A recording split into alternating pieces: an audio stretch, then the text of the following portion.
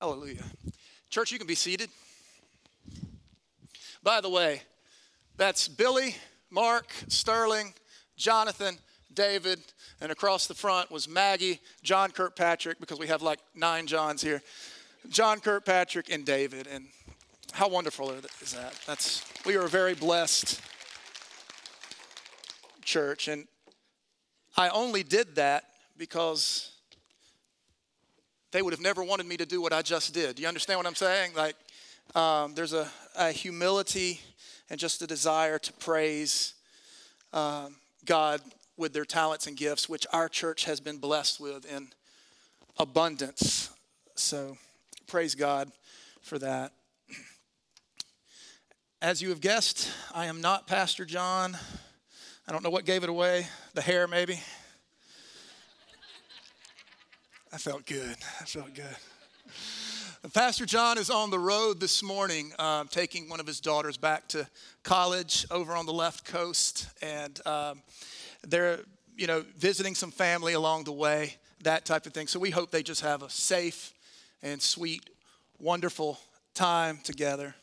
If you want to be finding your place in your Bible this morning, we're going to be in Romans 5, verses 12 to 21. Peter, in one of his letters, he references some of Paul's writings as difficult to understand. That's in 2 Peter around 3:16. Some of Paul's writings is difficult to understand, and I think today is clearly one of those passages. In fact, John MacArthur says that Romans 5, 12 to 21 might be the most difficult and challenging passage in the book of Romans. So with that, I would like to thank Pastor John for assigning me this passage and then promptly leaving town. But it is a humbling passage to read, to study, to teach, to absorb, to apply. Stretches our minds, grows us in humility. And historically, worship leaders are not exactly known for their humility. You don't have to agree quite so vehemently. But yes, true, you will never hear someone say, this guy is so humble, you would think he's a worship pastor. You don't hear that. So we praise God for passages like the one today. And I hope, as my prep was this week, that today is a challenging and edifying and humbling time for you as well. Before we do anything else, let's go to the Lord in prayer this morning. God, as we approach your perfect and inerrant word this morning, we humble ourselves. God, soften our hardened hearts and clear our cluttered minds. And press upon us that we are not editors picking and choosing only what we like or prefer, but that we are just obedient proclaimers, expositing your words and your commands. May our posture be one of humility. May your word speak clearly and powerfully through an imperfect servant this morning. God, give us understanding in Christ's name. Amen. So I'm going to start by reading this entire passage. It's very wordy, and then we're going to kind of break it down. We're going to go verse by verse after that. I was raised by a mother and father that were both school teachers. So in my house, to read anything had to be read 3 times. Once to introduce yourself to it, a second time to understand it, a third time to absorb. So we're going to kind of apply that principle today. So if you want to join me there, Romans 5, verses 12 to 21. The word of God reads, "Therefore, just as sin came into the world through one man, and death through sin, and so death spread to all men because all sinned. For sin indeed was in the world before the law was given. But sin is not counted where there is no law. Yet death reigned from Adam to Moses, even over those whose sinning was not like the transgression of Adam, who was a type of the one to come. But the free gift is not like the trespass. For if many died through one man's trespass, much more will have the grace of God and the free gift by the grace of that one man, Jesus Christ, abounded for many. And the free gift is not like the result of that one man's sin. For the judgment following one trespass brought condemnation, but the free gift following many trespasses brought justification. For if because one man's trespass death reigned, through that one man, much more will those who receive the abundance of grace and the free gift of righteousness reign in life through the one man, Jesus Christ. Therefore, as one trespass led to condemnation for all men, so one act of righteousness leads to justification and life for all men. For as by one man's disobedience the many were made sinners, so by one man's obedience the many will be made righteous. Now the law came in to increase the trespass, but where sin increased, grace abounded all the more, so that as sin reigned in death, grace also might reign through righteousness, leading to eternal life through Jesus Christ our Lord. So as we learned last week when Pastor John unpacked Romans 5, the beginning and the doctrine of justification. Therefore, because we have been justified by faith, we have peace with God through our Lord Jesus Christ. Through him we have also obtained access by faith into this grace in which we stand. And we rejoice in the hope of the glory of God. That's what Paul is saying. And then he hits us with this word right here in verse 12, therefore. And when Paul says therefore, it's time to get deeper. Paul is expertly conveying that one man's deed has effect on many. The sin of Adam, the righteousness of Jesus Christ.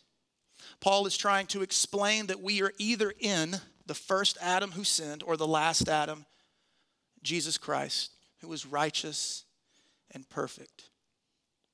So if you're a Christ follower this morning, you have moved from the family of Adam to the family of Christ. You have been moved from death to life by the grace of God. Or as Paul taught in 1 Corinthians 15, for as in Adam all die, so also in Christ shall all be made alive. So our first 4 verses deal with the heartbreak and chaos and death brought into this world by the sin of Adam. And it's certainly not difficult to observe sin in our world. You can all think of examples. I was thinking mainly that the Word of God itself brings people to anger now in society. Our sinful generation is so twisted that it considers the truths of Scripture to be what oppresses. Our society calls good evil and evil good. If you don't believe it, read some of the library books that our government is forcing on children through the public school system. We have backslidden so far as a people. Our society now considers it loving to castrate children, affirming, to halt their natural growth and development through drugs. In various communities in our country, acts of violence and hatred are now condoned and encouraged as long as those acts are committed against someone who has the wrong politics or the wrong belief system. Sin is quite easy to observe. Verse 12, therefore, just as sin came into the world through one man, and death through sin, and so death spread to all men because all sinned. One man, Adam, the head of humanity, he was humanity. Through him, sin came in. Through that, death entered our world. I think we have a difficult time understanding our sinful nature these days. I think we all think we're good people, or people can be good people. We don't understand our sin, our depravity, our deserving of hell. And because of that, we accept death as a part of life when human beings were not originally created to die. At that moment of sin, Adam began to die. And we now know it is just a part of life, that those we love and cherish will die or have died. One day, so will we. God is life, light. God makes all things new. God is eternal, and death is just the opposite of that. Death is final, it's ugly, it is foul. It's not merely an expected part of life. Death is a curse earned by our sinful flesh. And we've become so accustomed to death through just our lives, our television shows. And as I was discussing with my brother Nathan just a while ago, we don't have to be in the presence of it very often with hospitals and medicine and things like that. We don't care for our relatives when they die. That's the funeral home's job. So we're not really exposed to all that death is. We've kind of watered down its impact in our life. So for a perspective on the situation of death, I'd like to do this. In 1348, the Black Plague, the Black Death, swept through Europe, wiping out much of the population. And the British Library's Chronicle of the Black Death speaks of the foulness of death as described by those who were there, those who observed everything. And this has, of course, been translated into modern English, but I wanted to read that for us here. A great mortality destroyed more than a third of the men, women, and children. As a result, there was such a shortage of servants, craftsmen, and workmen, and of agricultural workers and laborers that a great many lords and people, although well endowed with goods and possessions, were yet without service and attendance. Alas, this mortality devoured such a multitude of both sexes that no one could be found to carry the bodies of the dead to burial. But men and women carried the bodies of their little ones to church on their shoulders and threw them into mass graves from which arose such a stink that it was barely possible for anyone to go past a churchyard. Death is not just a normal part of life. Death is a curse. Everyone that is living in this room right now, which is everybody here, will die one day. Before I finish this message this morning, 5,400 people will die in our world. But in addition to bodily death, the scriptures speak of spiritual death. One that is spiritually dead is headed to hell. One that is in Adam, dead in his sins and trespasses. But the good news is that if you are a believer, you are spiritually alive. And if you are a believer, you will one day be physically alive eternally. So the first point, we're going to have 3 of these this morning.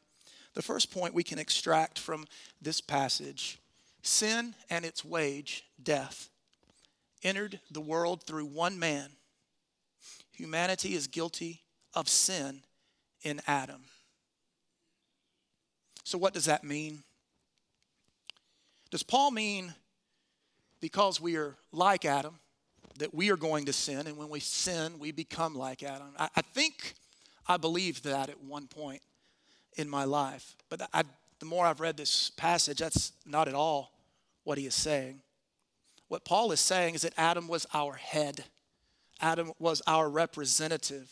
And when he sinned, we sinned in Adam. God often deals with his people in this very way. Adam, Abraham, Moses, they were representatives of God's people, very similar to the way an attorney might represent a client. And then from that representation, there are consequences or benefits from that relationship. We see that representative nature even in the referenced entrance of sin into our world. So to go a bit deeper into what Paul is saying, let's have the scriptures remind us of how sin entered the world. I'm going to flip to Genesis 3. That's all the way over to the left-hand side.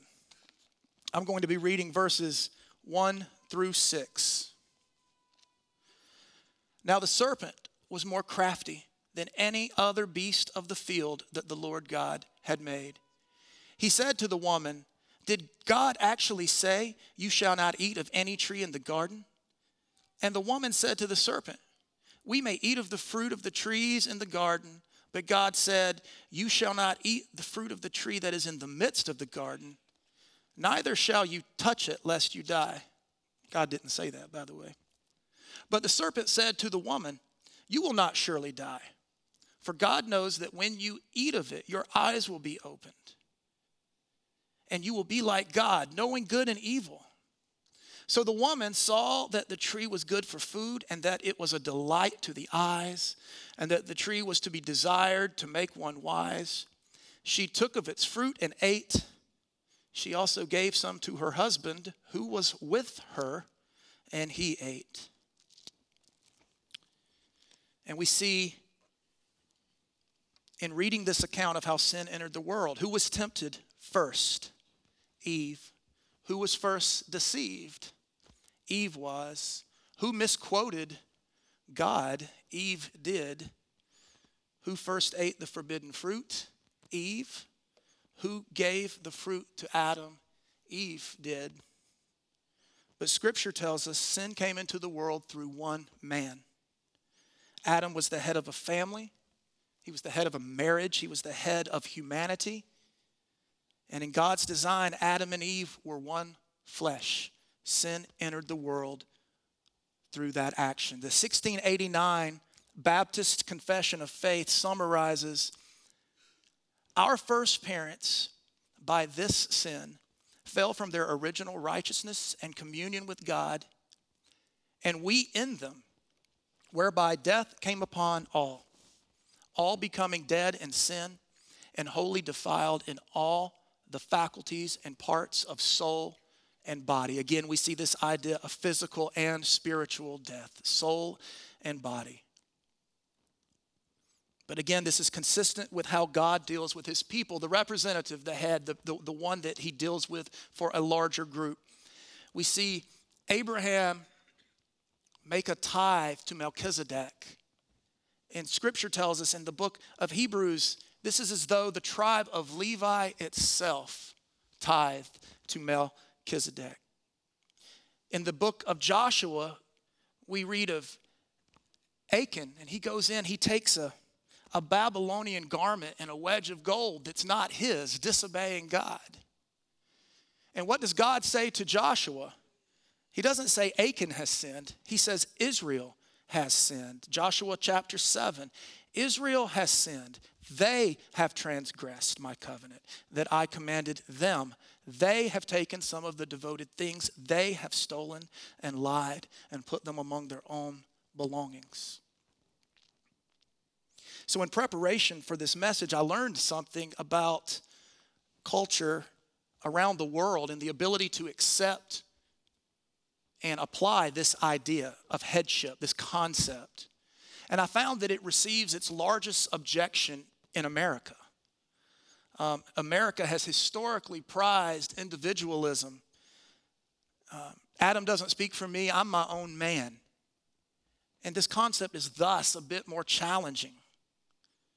A theologian and a man that was kind of known as a pastor to pastors, John Stott, pointed out of this passage that we cannot point the finger at Adam in self-righteous innocence, for we share in his guilt. And it's because we sinned in Adam that we die today. Through sin, death entered the world, and we bear guilt. Verse 13, for if sin was indeed in the world before the law was given, but sin is not counted where there is no law. So between Adam and Moses, God had not given out his law in a formal way, if you will. However, it's important to remember that Paul, just in Romans 2, had told us that there is real guilt for people that do not have the revealed law. So I do not think Paul is contradicting himself in his own letter. So he's not saying that people who have lived and died before the Mosaic law are free of guilt, because Romans 2 tells us that they did have the law, at least in a rudimentary form. I think Paul is saying, when he says sin is not counted where there is no law, I think he's saying that guilt and responsibility increase dramatically with knowledge and awareness. Verse 14, yet death reigned from Adam to Moses, even over those whose sinning was not like the transgression of Adam, who was a type of the one who was to come. In Adam there is death, in Christ there is life. Only through Christ. There's no other way. According to God's plan, because the sin of the first Adam renders us sinful, only the righteousness of the true, the final Adam, can rescue us. Death is one of humanity's greatest fears. In Job 18, death is referred to as the king of terrors. We are all afraid of death. We're afraid of physical death. Oddly enough, the world is not very afraid of spiritual death, and that's far worse. Then the Word of God tells us that Adam was a type of one who is to come. This is simply not a story about a man named Adam and his failing. Adam was the first foreshadowing of Jesus Christ. As we just sang a moment ago, he was the one that when tempted never sinned. Paul is not telling us a story of Adam and the story of Jesus Christ. To read the scripture is to look at or to Christ, the one who would crush the head of the serpent, the one for whom Adam was a type and shadow of the one that was to come. Scripture is not a series of individual, unrelated narratives. Scripture from Genesis to Revelation is one narrative, God's redemptive plan through Jesus Christ. To help us comprehend this grand and beautiful plan, God gives us type and shadow. Just a couple of you remember being in vacation Bible school and learning Bible stories? Moses at the Red Sea. Moses at the Red Sea was not the Savior. He was not the deliverer the people were expecting. Nevertheless, his people were facing a death that seemed certain.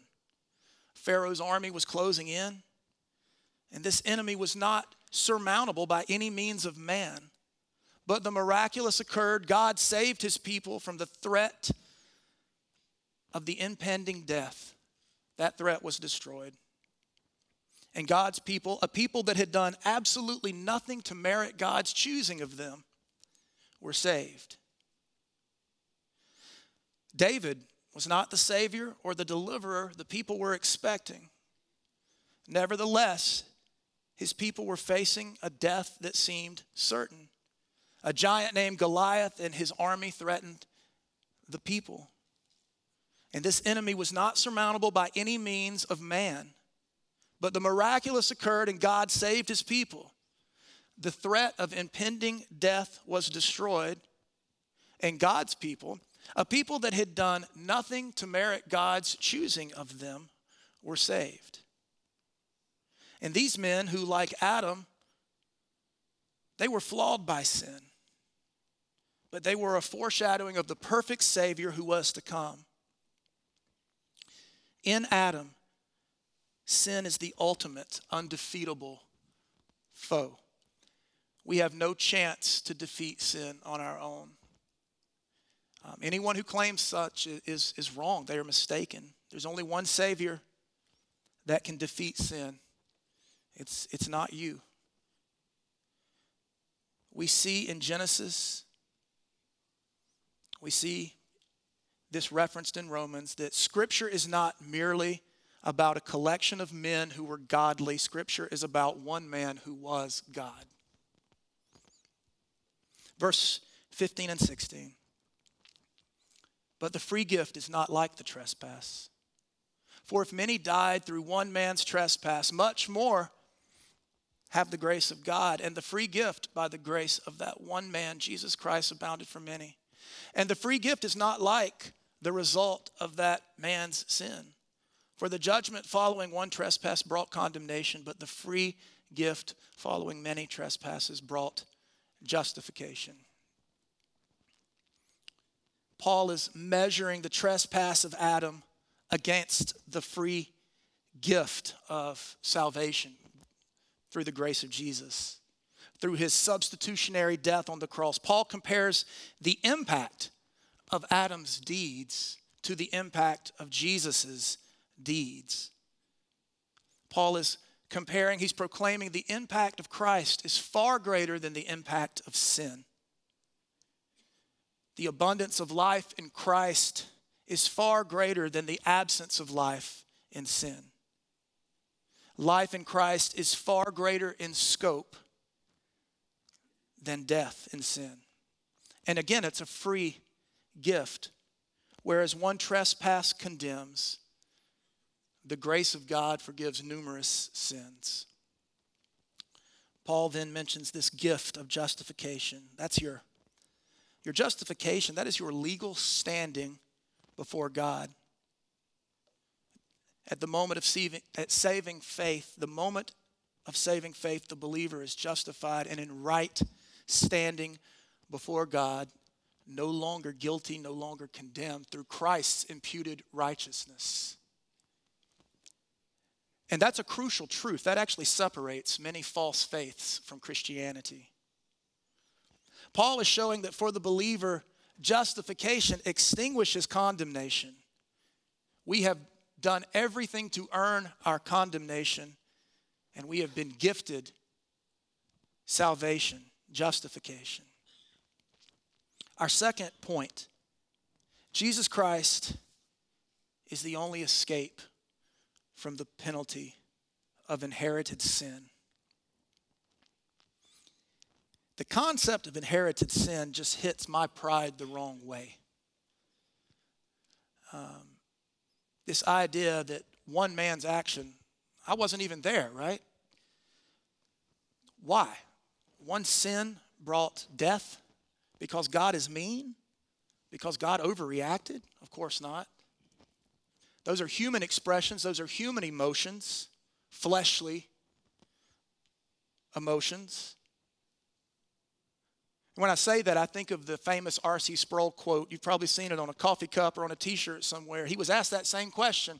In the garden, why was God so severe to Adam and Eve for one little sin? And R.C. Sproul famously exclaimed, "What's wrong with you people?" He said, God is perfect, God is just, God is righteous, and this creature from the dirt defied the Almighty Creator. Sin brought death because God is holy, and one sin is the opposite of God. One trespass, and man's holiness was lost. And then many trespasses compounded over generations. And what was God's response? His response was the one act of righteousness in Christ and the cross, restoring the broken relationship between God and man. In Christ we are justified, we are saved, praise God. Verse 17. For if because of one man's trespass, death reigned through that one man, much more will those who receive the abundance of grace and the free gift of righteousness reign in life through the one man, Jesus Christ. I would say that verse 17 is basically a recapitulation of the entire passage. And as I read through this passage over and over the last week, trying to absorb it, I was struck with one thing. It's kind of unrelated to what we're talking about, but why doesn't this bring us to great joy? Why aren't Christians the most joyful people on this earth? We've seen in Romans that we enter into these wonderful things via this God-gifted faith. I think sometimes we as believers need to be reminded what God has done for us. Instead, we waste time and we grow in arrogance, wondering why God Almighty doesn't explain himself to me. And we have to ask ourselves, where is our joy? Why? Because you didn't get whatever it was you were asking God for? If God never performed another gracious act for us, the cross alone should give the believer perpetual peace and joy. Verses 18 and 19.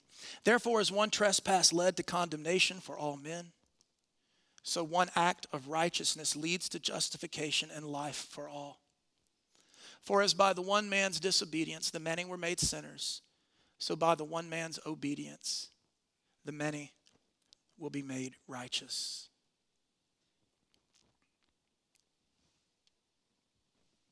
I think sometimes we look at God's salvific plan as like a divine buffet table. and we just pick off of it what we like, and we reject what we don't. I'm guilty. I am guilty in Adam because of Adam's sin. No, I don't want that. But Jesus Christ stood in my place and bore my penalty. Yeah, I'll take that. We love to look at the condemnation in Adam and say, I wasn't there. You weren't on the cross either. Charles Spurgeon says, as we suffer through the sin of Adam, so we are saved through the righteousness of Christ.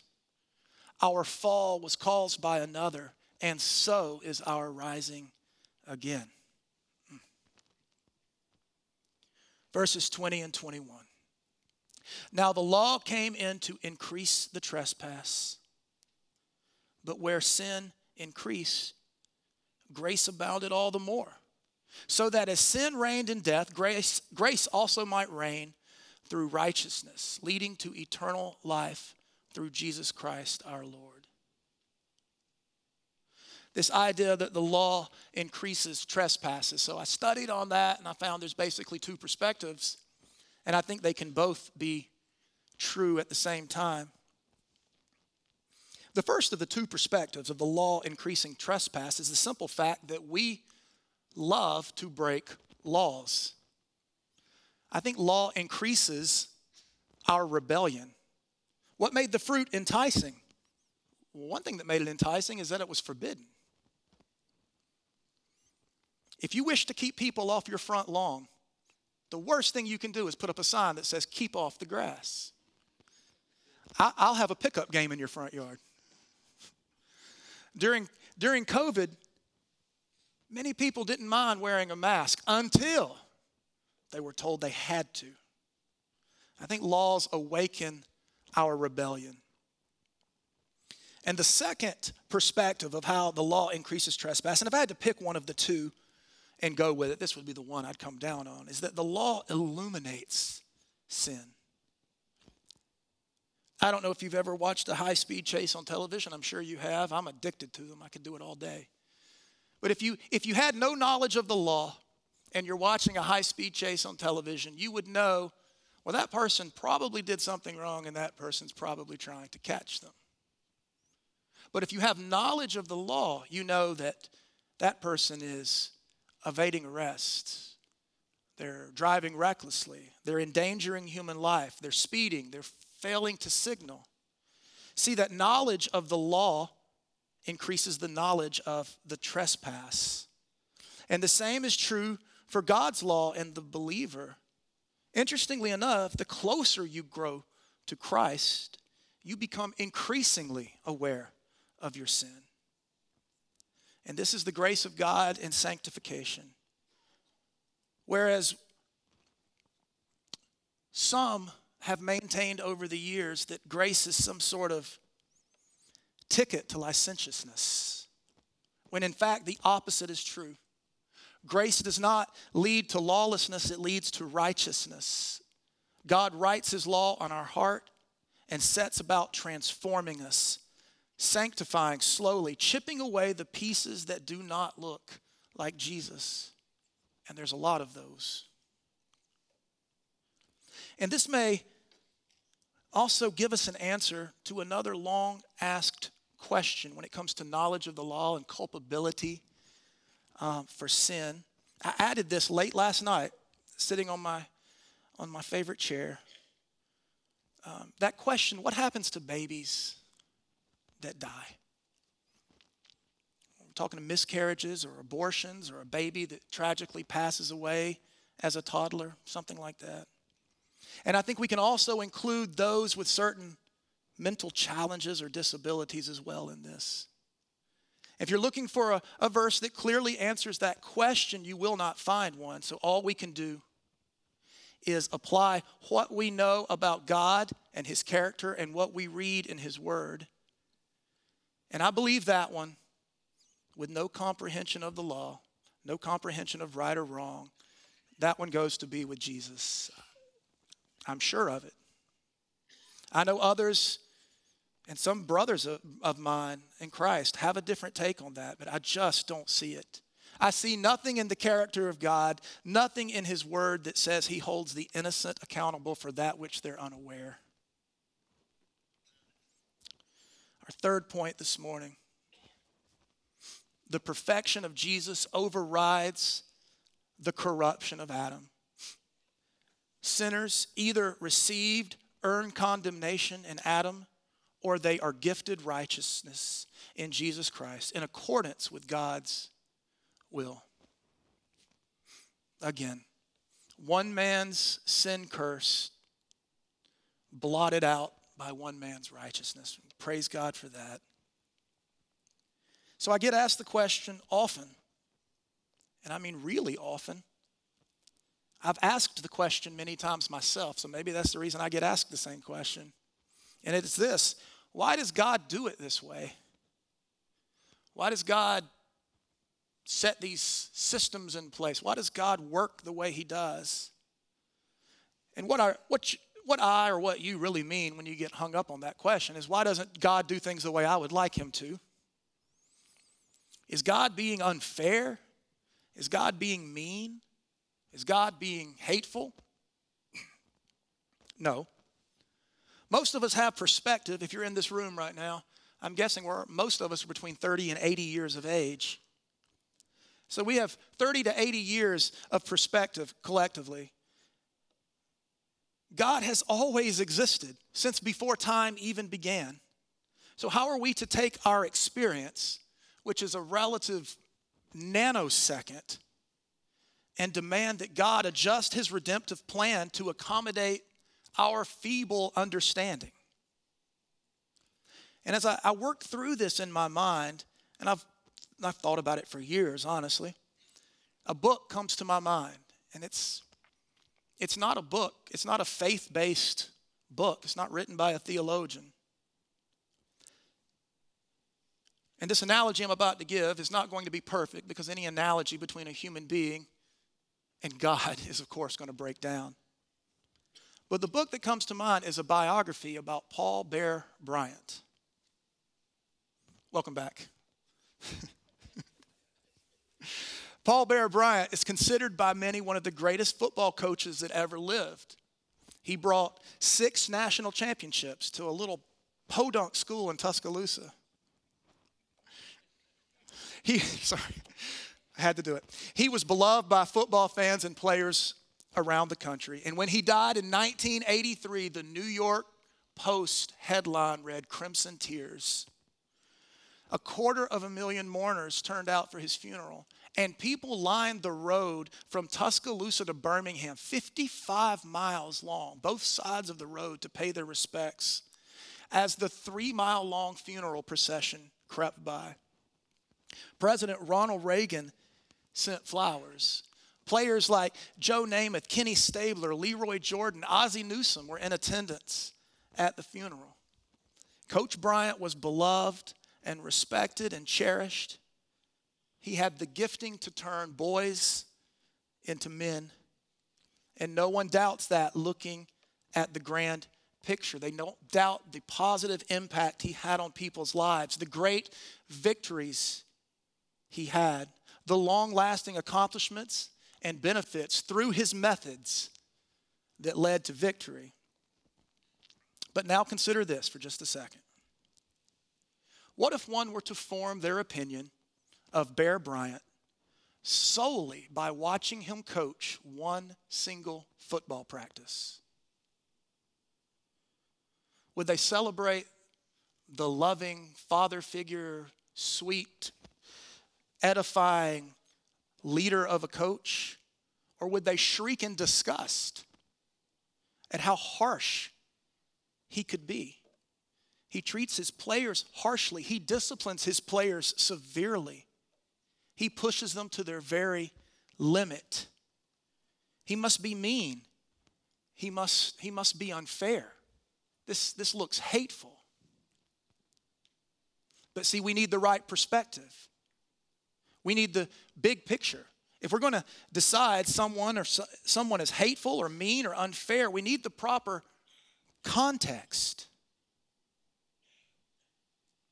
we would be infinitely more incorrect and out of bounds to gaze upon God's providence and assume we had any inkling of the necessary perspective to accuse God of being unfair or unloving strictly because we don't understand in the tiny amount of time we've been here. God has eternally existed. He has no beginning and no end. Within God's creation, our fleshly lives are but a sniffle.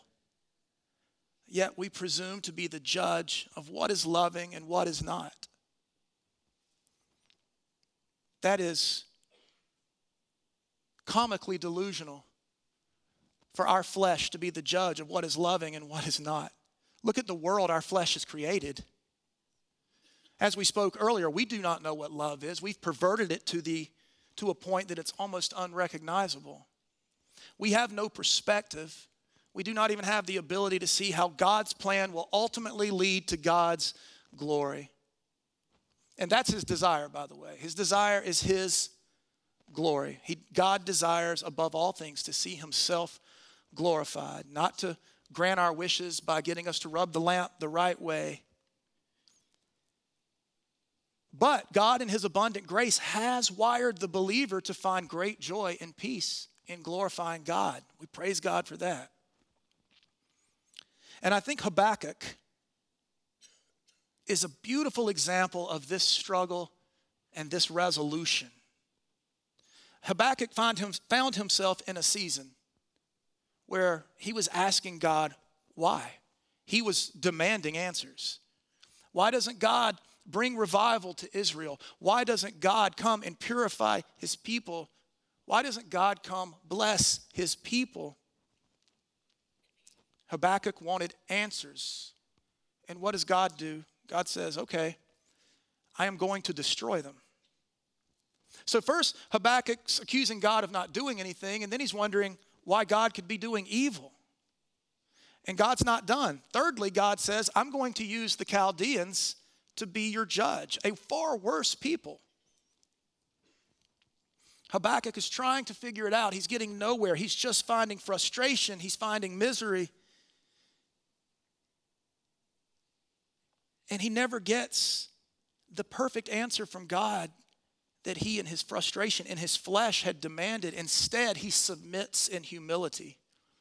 And he says, you are God. You cannot even look upon evil. You do not tolerate sin.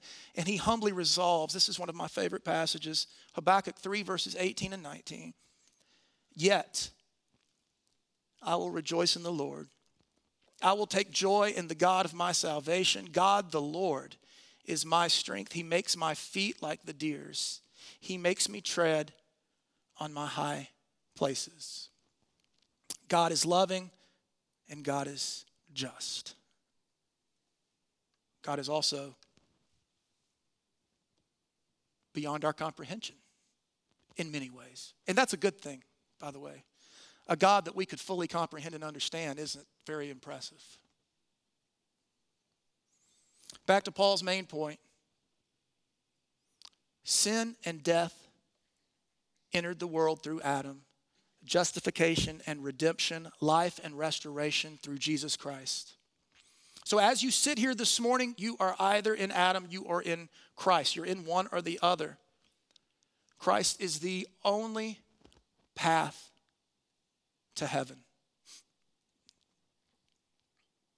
Earlier this week, one of our elders, Brother Jerry, sent us a video by Alistair Begg, and he's talking about this question of dying and being asked, upon what grounds do you presume to enter heaven? And he said, with that accent of his, he says, because the man on the middle cross said, I can come. Either you are dead in sin or you are made alive in Christ. Christ entered this world. He was born of a virgin. He did not have a human biological father. I think we learn why today. He would have been born under the fleshly curse of sin. Yet he's still 100% man, 100% God. His humanity makes him the believer's representative. His divinity results in his holiness and sinlessness. And sin, of which we are all culprits, led to his betrayal, his arrest, his trial, his scourging, his execution. Jesus would stand before God and he would face God's wrath for the sin of all who would believe. He bore God's wrath to its completion. In doing so, he restored the relationship between God and humanity. A relationship that was fractured by the sin of Adam. And 3 days after his fleshly death, he rose from the grave, conquering sin's earned curse. When God judges the Christian, he looks upon the perfect righteousness of Jesus imputed to the believer. A beloved Puritan author once wrote of this: a Christian knows that death shall be the funeral of all his sins, his sorrows, his afflictions, his temptations, his vexations, his oppressions, his persecutions. He knows that death shall be the resurrection of all his hopes, his joys, his delights, his comforts, his contentments. That is God's free gift. You do not earn it by cleaning up your act, quitting your bad habits. You don't win it by having the right Bible verse on your wall or tattooed on your arm or on the bumper sticker on your car. You don't gain it by wearing a Jesus bracelet or a purity ring. You don't earn it with perfect church attendance. God says, repent and believe. And if you're here today and you're feeling called to repentance, or you have questions about what belief even is, or maybe you just want to know more about Jesus, I want to tell you all of these longings and questions, those are a gift of God in themselves through the Holy Spirit. And I'd certainly love to talk to you about it. But know this, if you're here at Capshaw this morning, you are surrounded by believers, maturing believers, and they would love to talk to you. They would love to teach you about the gospel. They'd love to make a new friend. So do not suffer in solitude this morning. Let's pray together.